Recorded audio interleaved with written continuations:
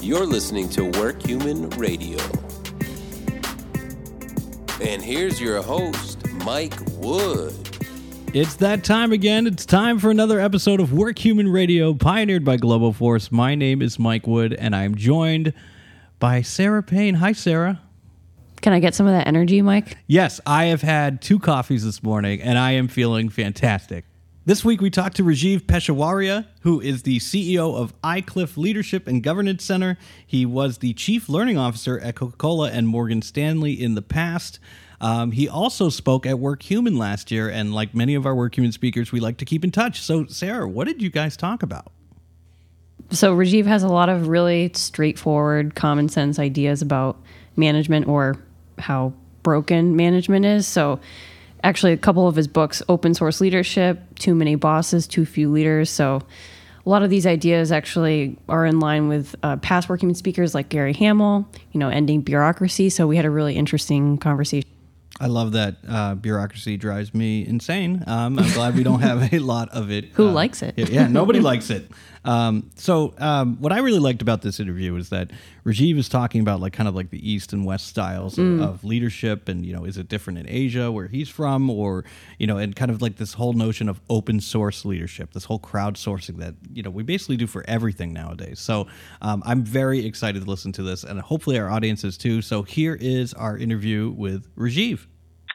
So, Rajiv, can you just start by giving a bit of background on your work with the iCliff Leadership and Governance Center? Yeah, so, I was working in the corporate world for a long time. My last 2 corporate jobs were the Chief Learning Officer of first Coca-Cola and then Morgan Stanley. And I decided that I wanted to have a greater impact and was thinking of setting up my own shop, but I got this call from the iCliff Leadership and Governance Center, which is a not-for-profit that was looking for a new CEO. And they were all about, promoting research on leadership and corporate governance, blending the best of the East and the West, and making it very, very practical and spreading it far and wide as much as possible, kind of in a more holistic way. And so that appealed to me. So I came to the center about 8.5 years ago, and have been here since. And what we do is we do research, we do executive education, we do human capital consulting, and executive coaching, besides publishing out of the center, all on leadership and governance. So is there a big difference between East and West styles of leadership? It's interesting that you ask, because when I first got here, everybody told me, Western leadership and Asian leadership is very different. So we conducted a study called the Asian Leadership Index, where we talked to people in 17 Asian countries, and we asked them 2 questions. Is leadership different in Asia, good leadership different in Asia compared to the West? And also, are there differences in leadership between various countries in Asia? What do followers expect, or people expect from their leaders in order to be fully motivated and to do their best work? And contrary to what everybody had told us, we found that there were no differences. When it comes to me as an employee being fully engaged and giving my very best, what I expect from my leader in America is the same as what I expect from my leader in Japan. I want to be treated fairly. I want to be treated as a human being. I want to be given opportunity and fair feedback, and all of those things. They didn't change at all from country to country. That's really interesting, and I think that's probably a big reason why you came to Work Human, because even, across countries, across cultures, we all have the same human needs. Yeah, because innately we are all human, and humans are humans. I think people tend to confuse cultural differences with differences in leadership. But leadership and followership at its essence is the same. The work of leadership is to create a better future and to do it with the right values. And that doesn't change anywhere in the world. Your latest book is called Open Source Leadership. So have you seen any resistance from traditional companies in embracing this concept? It is a bit forward-thinking. Yes, I do. You see, here's the thing. Traditional corporate bosses don't want to give up control, whereas the 21st century gig economy workforce demands freedom and flexibility.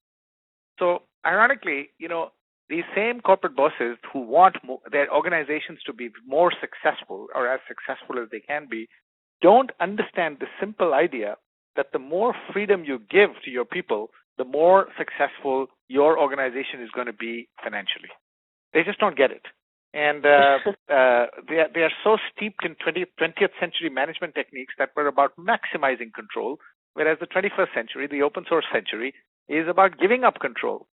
It's not about competition. It's about cooperation. It's about opening up the whole kimono and, using the crowd. All of this requires giving up control, and traditional corporate bosses just don't want to do that. Do you have any advice for leaders that are in favor of this open source idea, but trying to convince maybe their peers or counterparts that don't? Yeah, well, there are lots of companies that are. Yes, there are lots of companies that are actually embracing these concepts, and wherever we have studied this phenomena, we have found that a large majority of people, when you give them trust, when you give them freedom, they return that with responsible behavior. So trust begets trust, freedom begets responsibility. So, and that in turn leads to higher profitability and sales, etc. We've got data to prove that. And companies are finding out that is the case. I'll give you just one example. Netflix used to have a very detailed policy on travel and entertainment. These are the rules you follow when you travel on company expense, right? One fine day, they scrapped that entire policy and replaced it with one sentence: act in Netflix's best interest. And when they did that, travel and entertainment expenses over the next 2 years went down, not up. And there are many, many other examples I can give you of this type.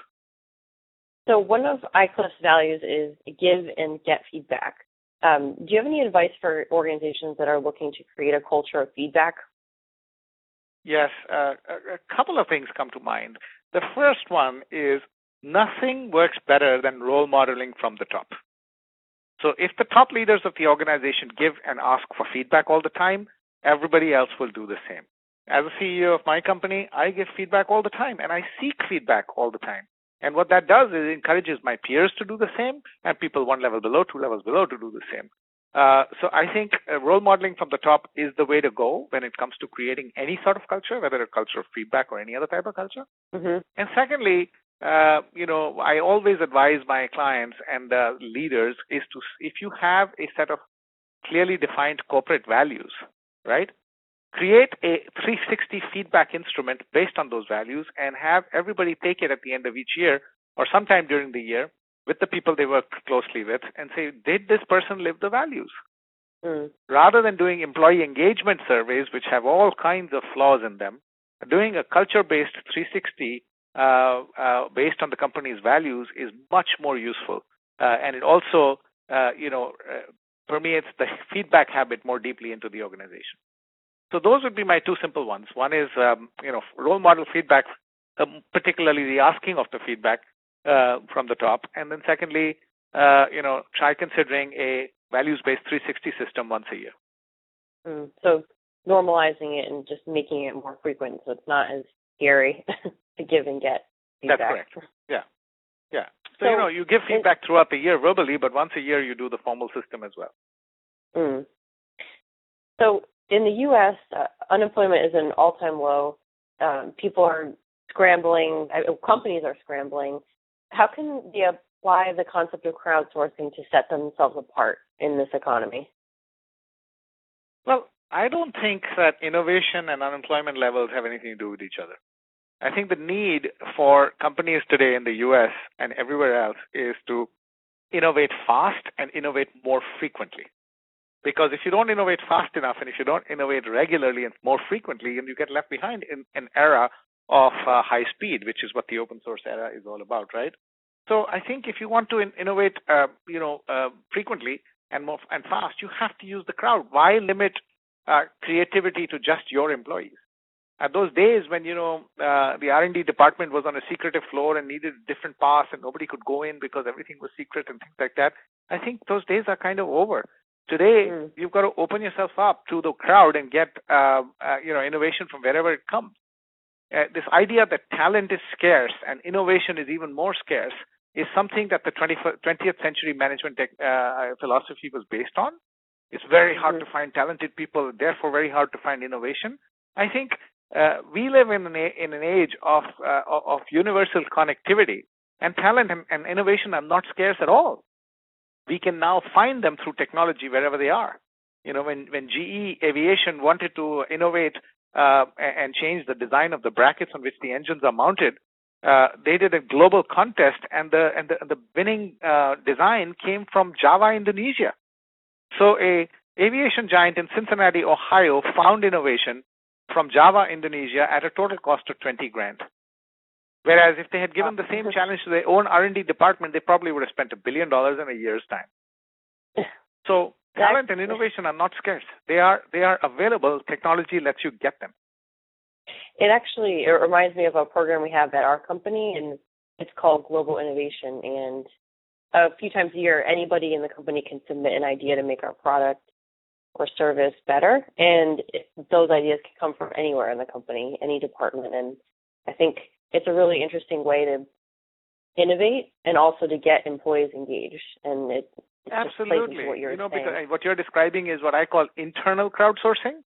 I think all succession planning should be based on that idea that you just described, which is instead of having artificial spreadsheets and doing psychometric assessments to decide who is high potential and low potential, open this contest up every year that anybody that has any idea to improve something or do something better for the company, submit an idea, and the best ideas will be presented to the board or something like that. The people that raise their hands every year over and above their day job to do this, aren't they your natural leaders? Succession takes care of itself. Innovation takes care of itself. That's called open source. So in line with this philosophy, what would you say is the biggest mistake that companies make when it comes to recognizing and rewarding their employees? You know, I believe that the whole performance management process, which is the widely followed philosophy around managing and rewarding performance, is flawed. There are two so-called truths about managing employee performance. One is we must encourage all employees to set stretch goals, because everybody should learn to go above and beyond.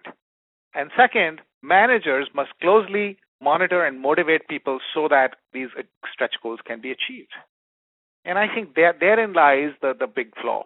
Because, since 1906, the 80-20 rule that Vilfredo Pareto showed us has not been debunked, which means that 80% of the effects are because of 20% of the causes.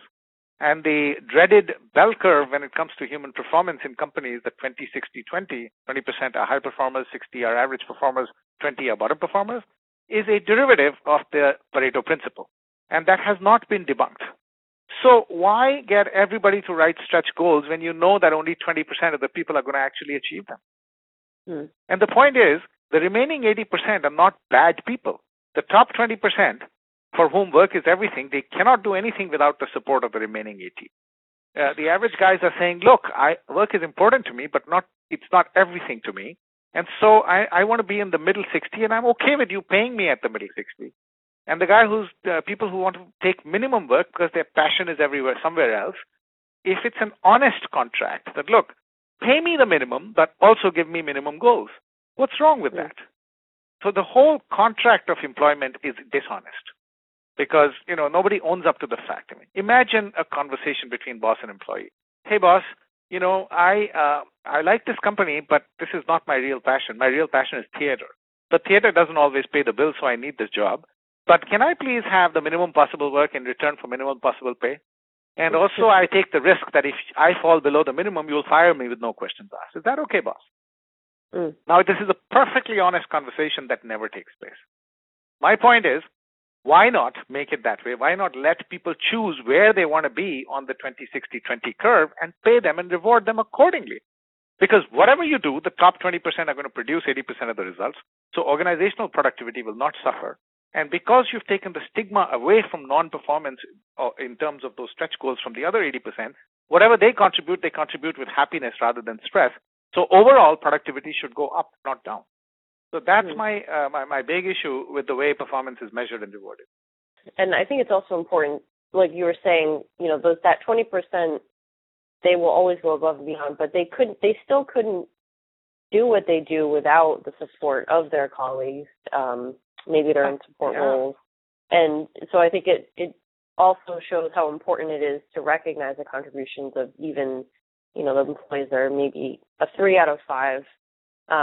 Every day they're doing things, they're making contributions that are important to the company. So absolutely, because the idea is not to glorify the top 20.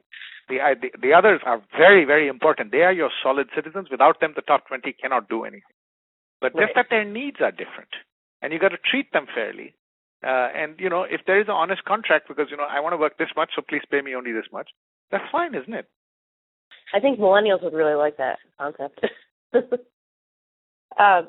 So my last question that I always ask our past work human speakers is, what does a more human workplace mean to you?